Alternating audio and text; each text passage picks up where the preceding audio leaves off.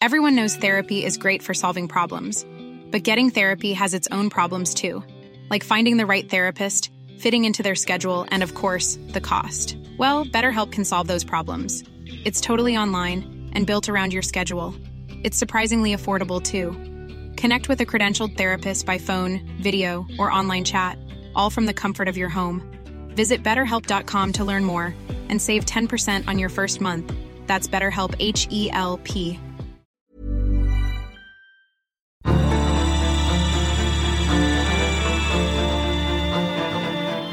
I would like to see New Zealand engage and be more outward looking to really sort of confront our tendency to look inward.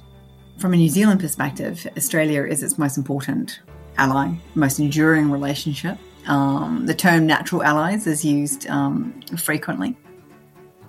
You're listening to the National Security Podcast, the show that brings you expert analysis, insights, and opinion on the national security challenges facing Australia and the Indo-Pacific. Produced by the ANU National Security College.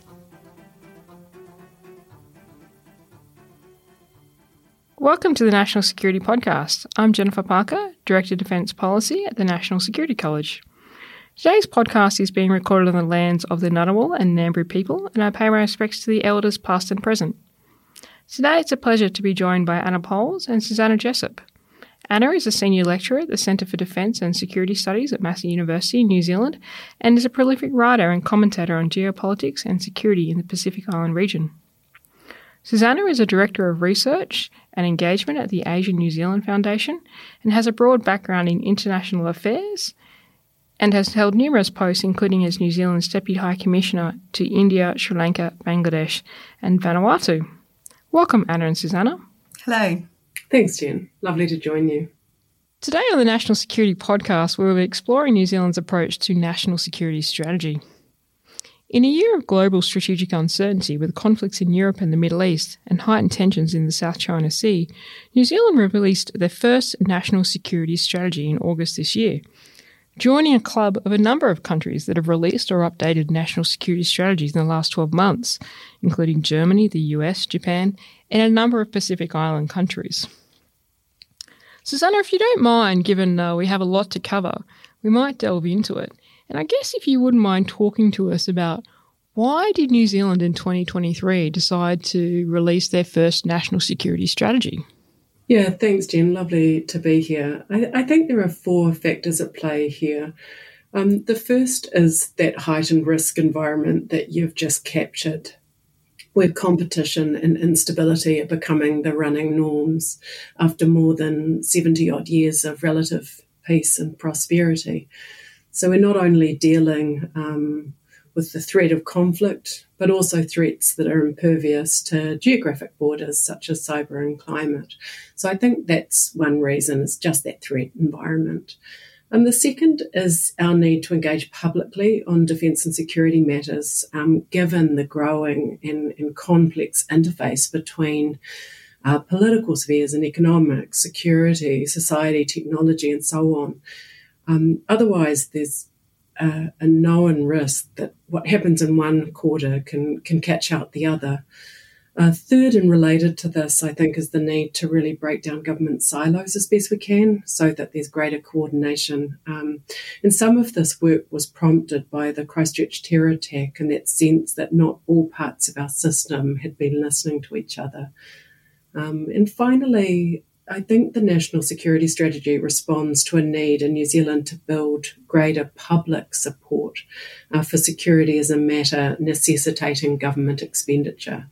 You have to build a clear threat assessment in order to do that.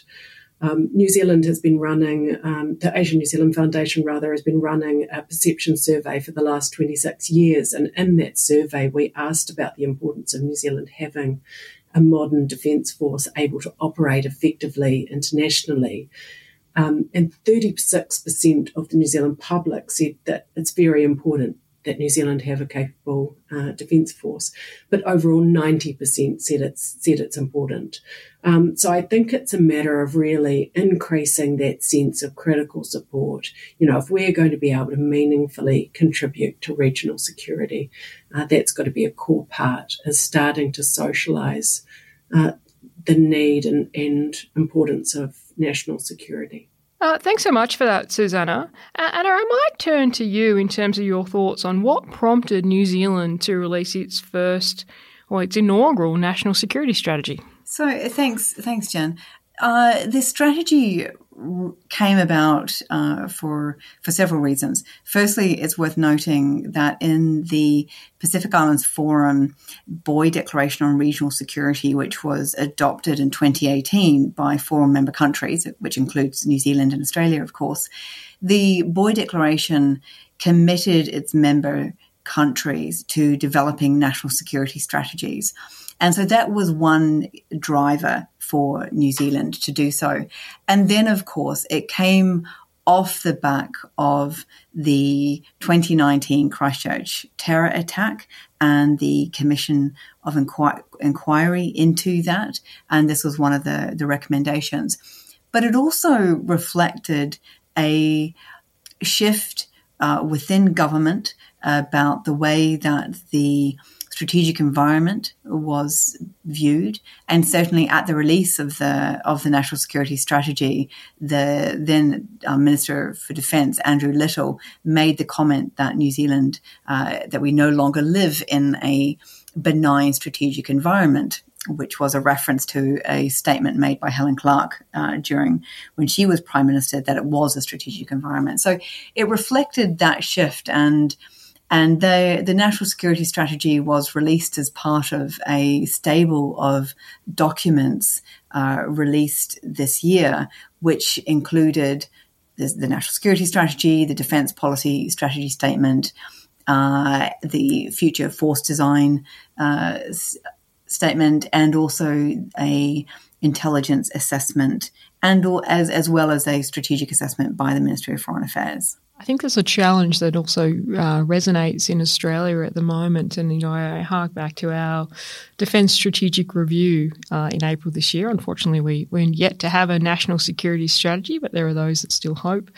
And I think an element of that too was trying to make sure that the Australian public understood what is changing in the world and what that means in terms of the threat to Australia's interests. In the New Zealand National Security Strategy, what did it talk about as New Zealand's greatest challenges? So the National Security Strategy really sought to shape the way in which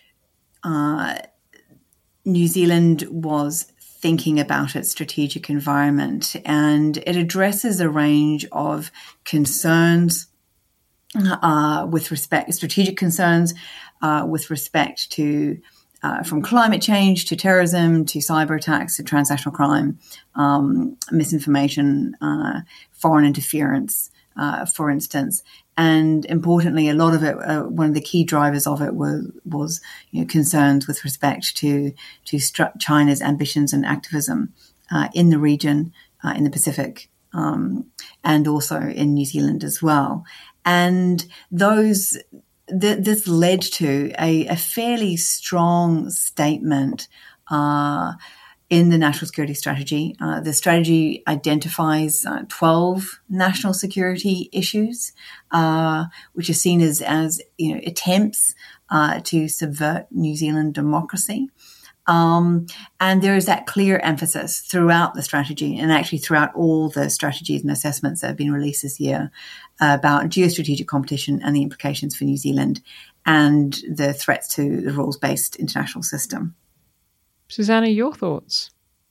It identifies a number of challenges, but that are from technology, relationships, trade, environmental, space, Antarctica.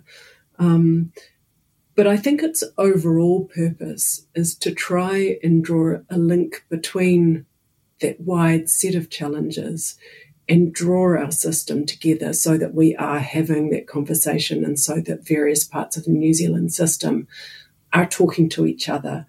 But certainly New Zealand's relationship with China is mentioned in the strategy as one relationship and one dynamic more broadly internationally that is requiring a careful and considered response.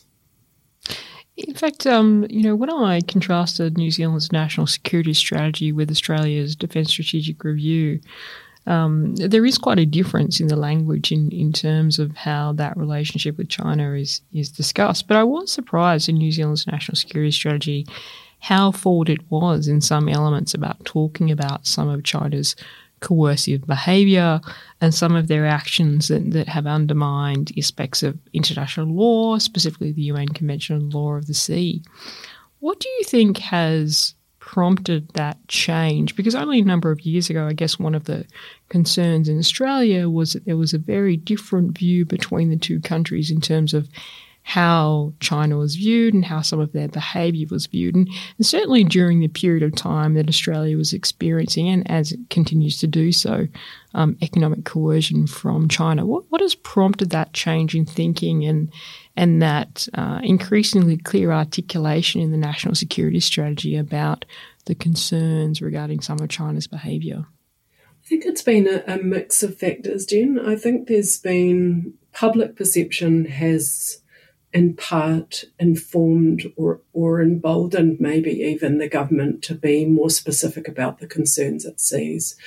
In our survey, China has moved from being considered a friend to, in the last couple of years, being considered a threat. So in our last survey, 37% of the New Zealand public saw China as a threat and 30% as a friend. And I think there's a sense of, unless we are very specific about the risks and the threats we see, we have a risk of being, not resilient and effectively without security, because we know, for example, when New Zealanders think of Asia, they first and foremost think of China. And as that conversation with China becomes more difficult, as expected or as it's mirrored elsewhere, we don't want broader Asia to be the collateral damage in that discussion. So likewise, in the Pacific, I think some of the blanket security concerns that have been expressed over the Pacific have drawn a lot of kickback because we're talking about 12 plus sovereign states who have their own assessment of their security needs and interests. So the times call for us to be really specific about what it is we're concerned about and how that impacts our national interest and our security and what we need to do in response. Anna, I might turn to you just to drill into a little bit more about what the national security strategy says about the Pacific, New Zealand's place in the Pacific, and concerns about competition in the Pacific. Okay, so obviously the Pacific was going to be a central aspect of the strategy, not least because of New Zealand's foreign policy sort of recalibration to the Pacific from 2018 onwards, with the Pacific Reset and then the Pacific Resilience Framework under the last government. And what we saw with the strategy was very much an ongoing concern that instability, that insecurity in the Pacific was a threat to New Zealand's own national security. And the way in which the Pacific is talked about in the strategy very much reflects that. For instance, the strategy talks about interests, protecting New Zealand from threats that would do us harm, which need sort of safeguarding from, and a peaceful and resilient Pacific is listed as part of that. And Pacific resilience and security is listed as one of those core national security interests for New Zealand, and this very much ties in with those concerns with respect to climate change. and a range of issues that security challenges and issues in the Pacific, ranging from external interference and coercion through to cyber security and transnational crime.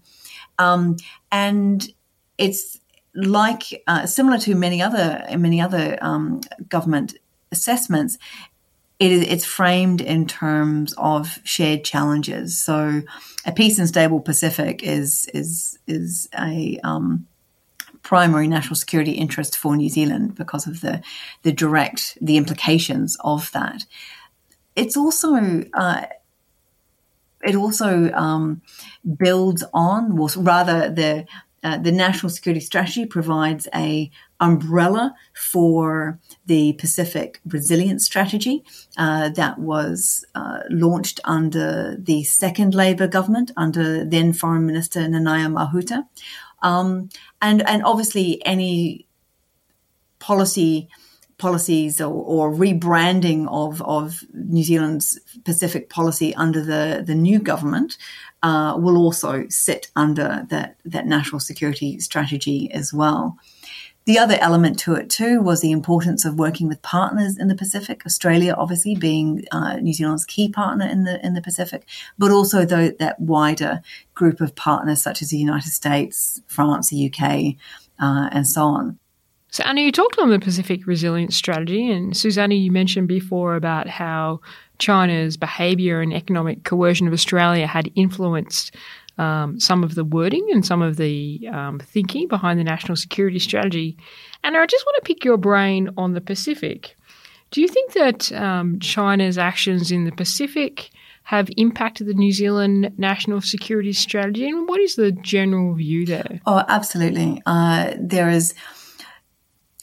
In 2022, when Solomon Islands and China signed the security agreement, that was seen as a sort of significant shake-up in the region, and deep concerns at the time, ongoing concerns that China was seeking to establish effectively an alternative security architecture in the Pacific, and those concerns remain today.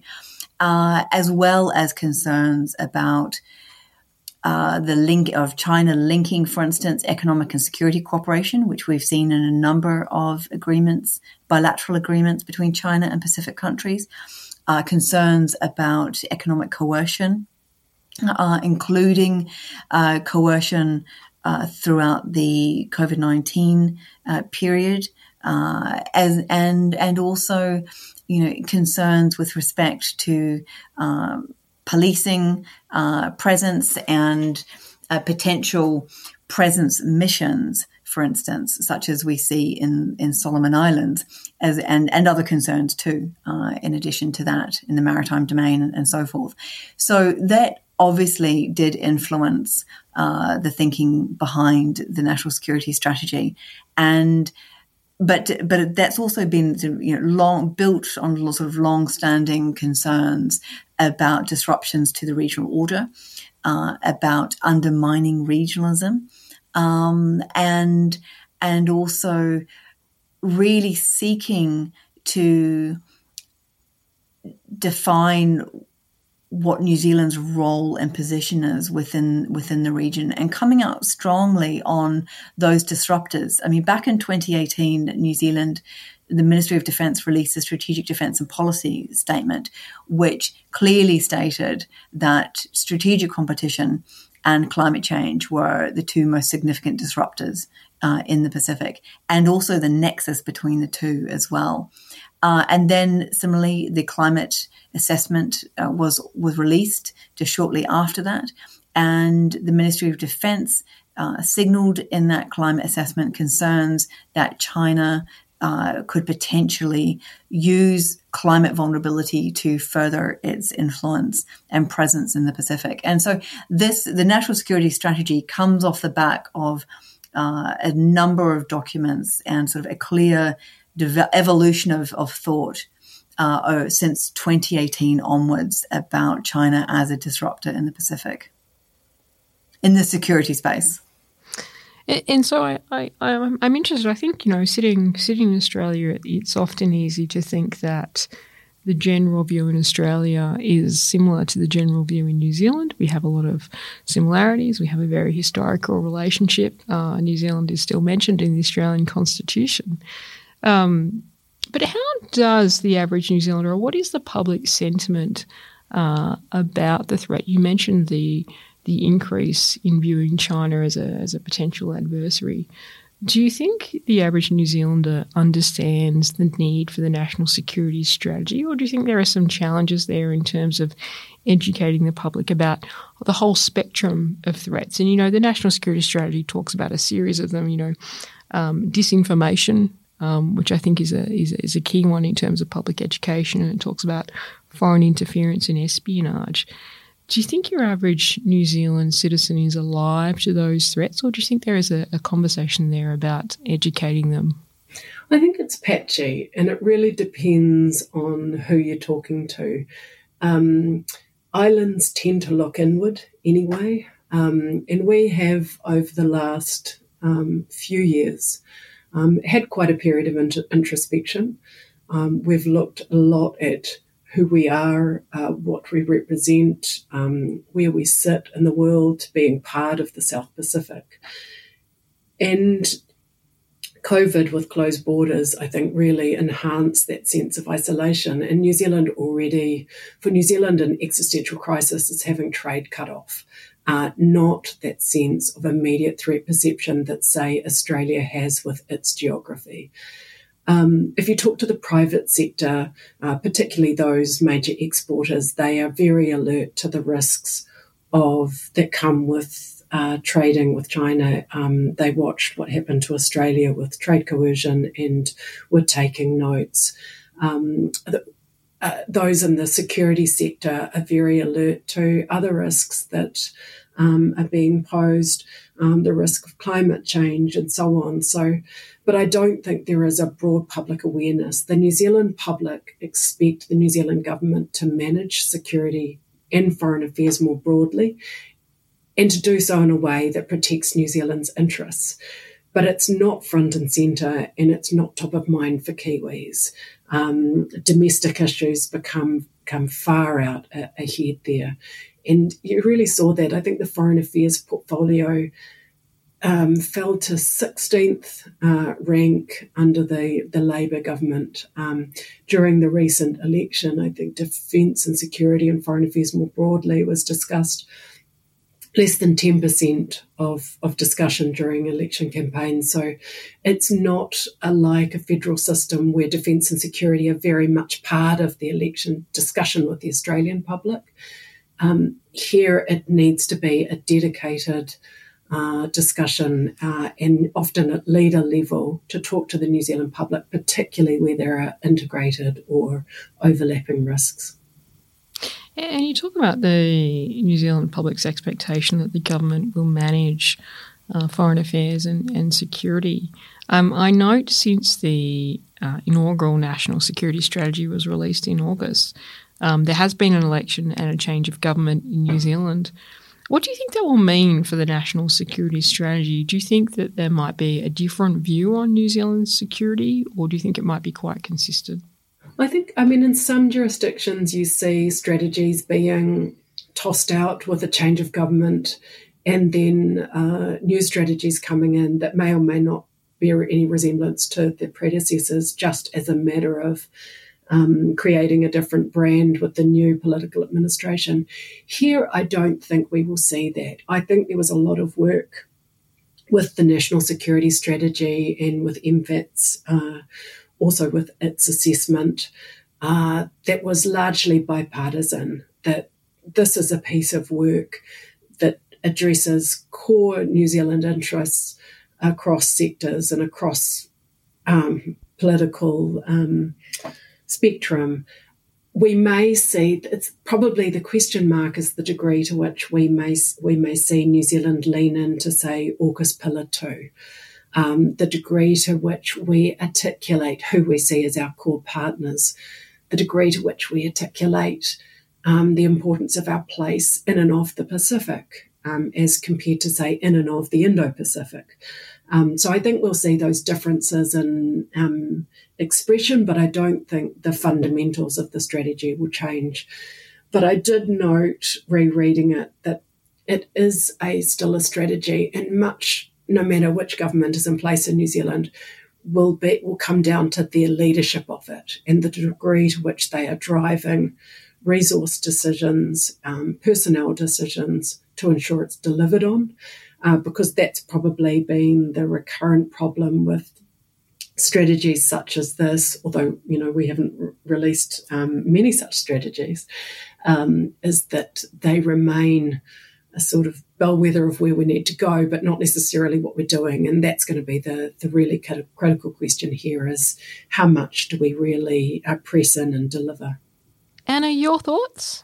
Well, the thinking certainly has been that this is bipartisan.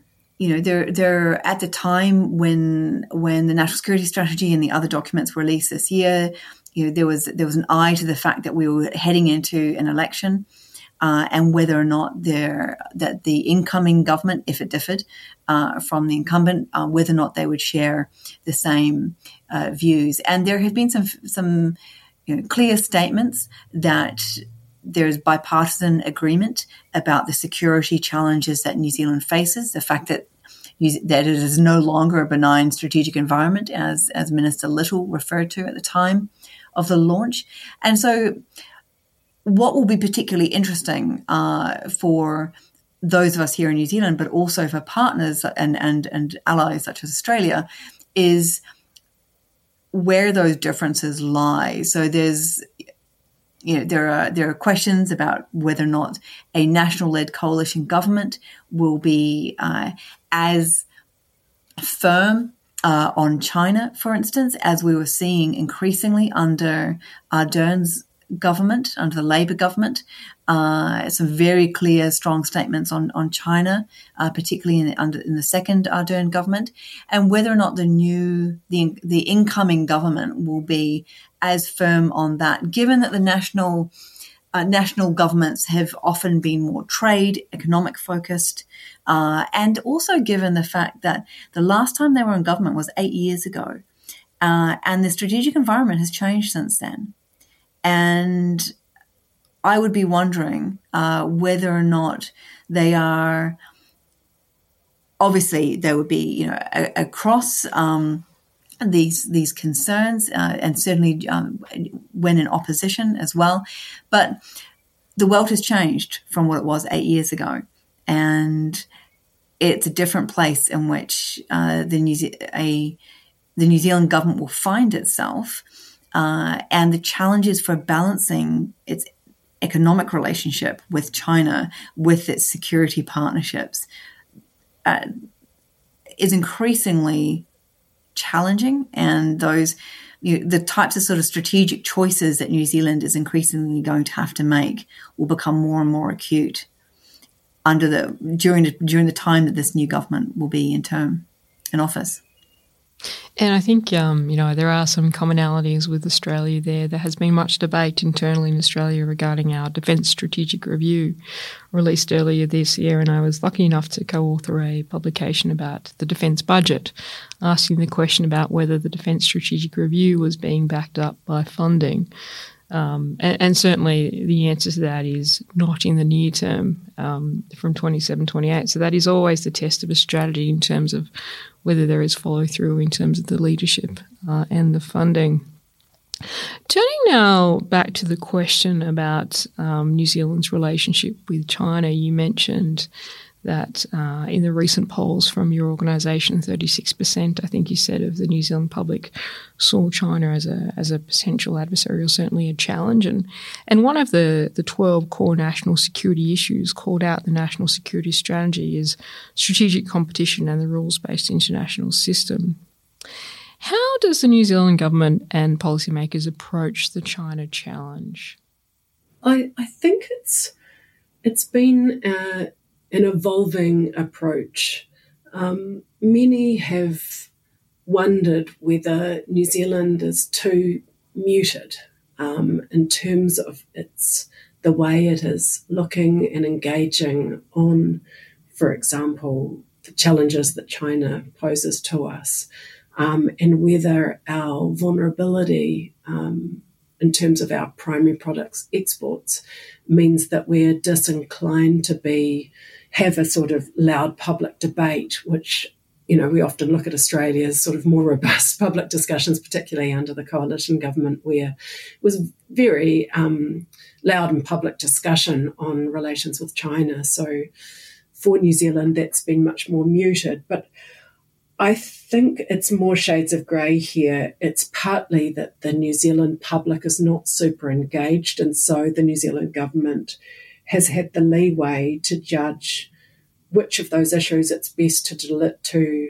engage on privately or directly with the governments involved or with the Chinese government, which it sees a need to retail publicly and build public understanding and support for, in which it really wants to work with others and be in sort of power of a union to address. So it's been something that is, I think, evolving over time. Broadly, though, I've talked to wise Australian heads like the late Alan Gingell and Richard Maud, who have kind of cautioned New Zealand, or us in our discussions to say it's not necessarily something that you, New Zealand, can manage. It might be that it's China that decides when and if it's going to use stick, not carrot. And so partly I think we have always found Australia prescient in terms of how we develop our policies. So partly I think there's also been some calibration as we have watched Australia's relationship with China play out in figuring out for ourselves which parts we manage and which parts we, the degree to which conversations are public and the degree to which they're quiet. We'll be right back. Hey, I'm Ryan Reynolds. Recently, I asked Mint Mobile's legal team if big wireless companies are allowed to raise prices due to inflation. They said yes. And then when I asked if raising prices technically violates those onerous 2-year contracts, they said, "What the f*** are you talking about, you insane Hollywood ass?" So to recap, we're cutting the price of Mint Unlimited from $30 a month to just $15 a month. Give it a try at mintmobile.com/switch. $45 up front for 3 months plus taxes and fees. Promo rate for new customers for limited time. Unlimited more than 40 gigabytes per month. Slows full terms at mintmobile.com.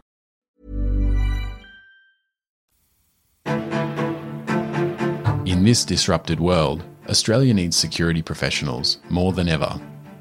Join the next generation studying at the ANU National Security College. Our programs uniquely fuse academic knowledge with practitioner experience and fit around your lifestyle with study offered online and on campus. Follow the link in the show notes for more information about programs and scholarships. The ANU National Security College. Engaging minds for a secure Australia. So on the China challenge, previously it's been clear that the New Zealand government and the Australian government differed quite dramatically in their approach. The New Zealand National Security Strategy comes a little bit closer to some of the wording in the Australian Defence Strategic Review, but not exactly the same. Do you think the two countries are becoming more aligned in terms of their view of the China challenge, both regionally and in the Pacific specifically? I think actually we have to go back again to 2018 with the release of the Strategic Defence Policy Statement, which was where we first saw, clear statements on China. And there was no accident that came out of the Ministry of Defence rather than Foreign Affairs. Even then it was seen as something of a proxy kind of white paper.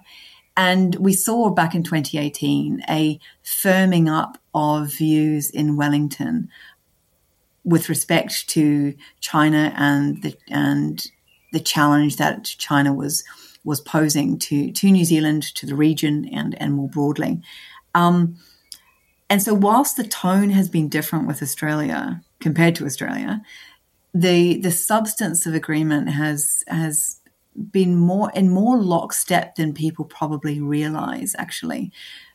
New Zealand is in a different position to Australia economically, a vastly different position economically, and has been really trying to hedge that relationship as much as possible for those economic reasons.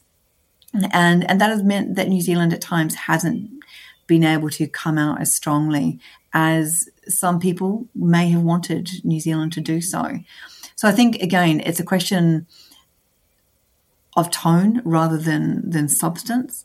And whether or not what we see under the new government is going to be really, really interesting as well. Whether or not we see a continuation of what was building under the Labour government, the two Labour governments, or whether or not we see a shift in some way towards a softer line. Susanna, did you want to add anything to that? Yeah, I think at a very fundamental level, there is no difference. We're both open democracies that believe in global order, are governed by agreed rules and rights. But there are some stylistic differences and fairly big material one, which is just a sheer difference in hard power.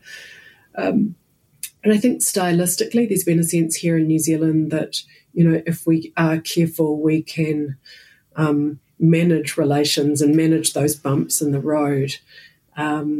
But that's because we don't have much by way of hard power and the clout. That kind of goes with the order that we're seeing today, which is increasingly that might is right, where we are increasingly fixated on the role and influence of major powers and major power competition. So we're doing what we can, and that most other countries of our population size are doing, in a sort of hedging in the company of friends, while being, as good a worker bee as we can when it comes to reinforcing the rules and building regional architecture. I think we came down very clear and hard on Ukraine, so where it's a clear-cut case of sovereignty being impinged on by another state, then New Zealand was loud and clear. I think our new government is likely to continue this trend, but we may see more of a security and defence conversation play out, which the National Security Strategy sort of plants the seed for. But this is after some time where we have seen New Zealand really emphasise its Indigenous foreign policy, has been very sensitive to the need to account for Pacific voices and perspectives. And so it's building from that quite different base. And do you think that the experience of Australia in the last couple of years and its relationship with China, so, obviously from 2020 onwards, there's some significant economic coercion, which is ongoing in a number of industries. There was the 14 lists of demands provided by a Chinese diplomat to an Australian journalist in 2020, talking about how they would like and some of it dealt with how they would like Australia's democracy to be undertaken. Do you think that experience of Australia has been present in the minds of New Zealand security makers? Do you think it influenced the New Zealand security strategy? I think certainly so. China's treatment of Australia, alongside, and we've actually looked at this in our research, alongside how, for example, China responded to the Hong Kong protests, how, say, the treatment of Uyghurs played out publicly, concerns around Taiwan, and so on. The New Zealand public is taking note of those issues, but certainly for Australia, we follow events in Australia very closely, and that definitely corroded China's reputation in New Zealand. But we still see China as an important partner and one that we must engage with, and as an important trade partner. But exactly as you said, we watched with alarm the coercive activities, particularly those infamous, 14 Chinese grievances, which were, absolutely flew in the face of what New Zealand would consider reasonable diplomacy. But I think the net effect of all of this is basically to draw Australia and New Zealand closer together, and more broadly others who care about rules and order. So, yes, I think it has informed our thinking, but ultimately, how the strategy develops and what we invest in will, of course, be sort of New Zealand's own assessment. And as you and I have discussed, it can be surprising how different sometimes those assessments are, that we can't always assume that they're identical. No, absolutely. And I guess on that question of assessment, so I note the New Zealand National Security Strategy talks about the importance of Australia as New Zealand's only ally, talks about the importance of New Zealand's relationships with its close partners, the US, UK, Canada, and the Five Eyes network, the information sharing and intelligence sharing. I'd be interested in your perspective on how Australia's attempts to achieve strategic equilibrium, its balancing strategy, and its increasing engagement in arrangements such as AUKUS and the Quad have been perceived in New Zealand, and how that may or may not impact the relationship between the two countries. Yeah, I think it would be fair to say there are divided opinions. In New Zealand, there's worry about anything nuclear, even if it's power, not weapons, but more broadly about militarisation in our region. And this is also borne out in our research, which shows that, New Zealanders find nuclear weapon states threatening, but we also find big military powers threatening. And this comes from our size and sense of isolation and lower threat perceptions overall. But in our latest perception survey, we saw threats like climate change, cyber, economic downturns and so on sit at the very top of the list of perceived threats to our vital interests. And the risk of military conflict right down the bottom. Whereas I believe in Australia, for example, in the Lowy poll, the risk posed by the threat of military conflict is in the top 4. So, things like AUKUS put the New Zealand public on edge. And there was also a matter of how it was announced, that it arguably deepened fault lines and eroded trust levels in the very region that Australia's investment was designed to protect. But AUKUS has promoted, I think, an important discussion here in New Zealand around military cooperation and interoperability. And it's an important discussion for us to be having. And I think it will be interesting to see whether New Zealand engages in Pillar 2 around the sharing of advanced technologies going forward. Quad is less of an issue in New Zealand, partly because it's been less overtly military. It's not on our doorstep, and because New Zealand, has a very high friend and trust ratings with Australia, but also Japan, I think we've seen it as more workable. And I think India's inclusion too has softened its profile in the way that India has also steered away from military posturing. But both Quad and AUKUS, leadership does matter. Under Biden, New Zealanders have much more comfort with the US and higher trust levels. And if we return to a Trump presidency, for example, that might change. I think it's true to say under your government and the messaging that we're seeing from Prime Minister Albanese and Minister Wong, I think a lot of what's being said sits very comfortably with New Zealand. So I think we really recognise and understand Australia's attempts to achieve strategic equilibrium and do what it needs to do to ensure its interests and its defence are taken care of. But in many areas that are like-minded there, but for New Zealand, where defence and security doesn't sit at the top of Kiwis' minds, the branding also matters because we have to bring the New Zealand public along with us. Anna, I'll turn to you. I'm interested in your thoughts on how New Zealand has viewed Australia's strategy of increasing that, I guess, web of relationships across the Indo-Pacific region. And we see that manifested in the minilaterals such as the Quad. We see that reflected in AUKUS. Obviously, we mentioned before that the New Zealand Defence Strategy talks about the strength and importance of the alliance between New Zealand and Australia.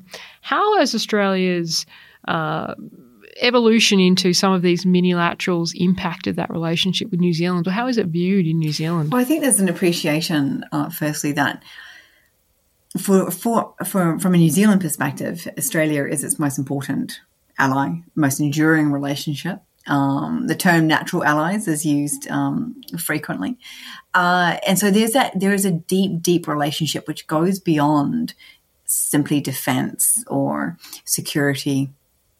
And there's an understanding and an appreciation that Australia is capable of entering into a wide range of relationships and agreements, and has particular national security drivers for doing so. And that doesn't necessarily impact Australia's relationship with New Zealand, although there, of course, are growing concerns of how does New Zealand, increasingly resource constrained, resource strapped, how does New Zealand continue to demonstrate its value to Australia as the junior ally in the alliance? But how does New Zealand continue to demonstrate its value? How does it manage up the relationship? Just as Australia has to manage up the relationship with the United States as well. How does New Zealand continue to demonstrate its value in the relationship, not just in the Pacific, but also beyond that as well? And so those are areas, of course, which are very much front of mind for New Zealand officials who are working on the relationship. And there's a sense that, of course, Australia is out there in the world, and what is often beneficial for Australia is beneficial to New Zealand as well, by extension. But there's also a sense too that Australia may come to demand more of New Zealand, and how does New Zealand deliver on that? How does it demonstrate, as I said, demonstrate its value to Australia across all different levels and spheres of the relationship, but particularly in the defence and security space. And that is something which arguably is probably going to get more challenging rather in the years to come. And this is very much what is one of the drivers behind Plan Anzac with Australia, and that sense of increasing that interoperability with Australia, whilst at the same time New Zealand addresses the significant attrition issues that New Zealand Defence Force are facing. And how can Australia and New Zealand work together most effectively, both in the Pacific but also more broadly, as natural allies who have shared values, share histories, and a relationship which goes very deep across all aspects from economic to family ties to geography and so on. And I think that from a New Zealand perspective, there are certain minilateral groupings where New Zealand sees itself as having a role to play, and where it can play a role. Obviously, can't stretch itself can't stretch itself thinly, because as I said before, there are resource constraints for New Zealand. But in the Pacific, for instance, that's where New Zealand sees itself as being able to have some of the, I don't want to say certainly the loudest voice, but certainly where New Zealand can play a critical part of the architecture, and where New Zealand has a deep vested interest in both partnering with Australia, but also sort of anchoring its legitimacy and its influence and so on. Do you get any sense, obviously Australia only has two allies, the US and New Zealand. We have a number of partners, and New Zealand's ally is Australia. Do you get a sense of New Zealand feeling left out of some of these new arrangements in the Indo-Pacific, some of these new minilaterals? Yeah, I do. I don't know if that's a common view, but I feel like we've lost a bit of ground. I feel like we've really positioned ourselves as a small power with fellow small powers.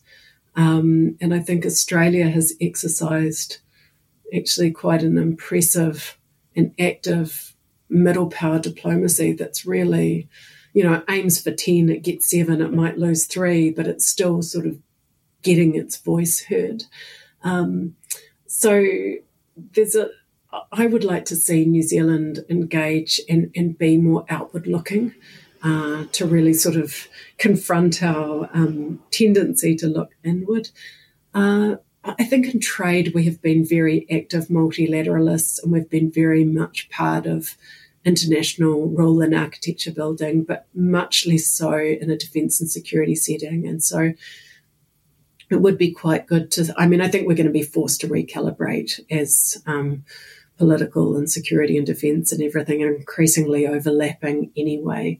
But yes, I do think there's a sense that we are maybe more out of the picture than we ought to be. So, Anna, the National Defence Strategy, the New Zealand National Defence Strategy, talks about the strength of the alliance with Australia and how important that is to New Zealand's security. And you mentioned before how New Zealand and Australia are working together in the Pacific. Recently, there was the announcement of the agreement between Australia and Tuvalu. How has that been viewed in New Zealand? Obviously, that's a bilateral agreement. And what is the perspective there? So, obviously, I can't speak from a New Zealand official position at all. I think there is, well, what I can say broadly is that there is an appreciation for the challenges that Tuvalu faces with respect to climate change as an existential threat. There is an appreciation that the government of Tuvalu, that Tuvalu's leadership will be, that they are wanting to find solutions for to secure future generations. There, broadly speaking, too, there are certainly there has been significant debate amongst the sort of the Pacific community and academic civil society and others around whether or not Australia would have been better off offering the special mobility pathway without Article 4, which has been an area of concern for many people. And that's the article which refers to, which effectively provides Australia with veto over Tuvalu entering into any type of agreements with other states or entities. And so there is concern about that. So there's appreciation of the existential challenges that Tuvalu faces as a consequence of climate change. And then there are concerns about that particular clause around Australia having veto over Tuvalu's decision making within the national security sphere. Susanna, I think it was an interesting one. I mean, I don't know whether it was another AUKUS moment where it was a surprise on the region and on friends, and the degree to which partners such as New Zealand and other Pacific partners knew about the details of that arrangement. So once again, sort of form over substance. I think substantively, it's really interesting to see Australia step up and provide that degree of connection and pathway for, say, Tuvalu migration to Australia, for information sharing and so on. It shows Australia's commitment, and it's prepared to put its money where its mouth is. Does it bring others along with it, is my question, I guess, does our diplomacy help build regional cohesion and collective resilience, or does it enhance those hairline, or sort of worsen those hairline fractures that are already in the region. Thank you. Look, we've covered a lot of ground in this podcast. We've talked about AUKUS and India and China and New Zealand perceptions and the Pacific. It's been fantastic to have you today on the National Security Podcast. Thanks, Jen. Thank you so much for having me.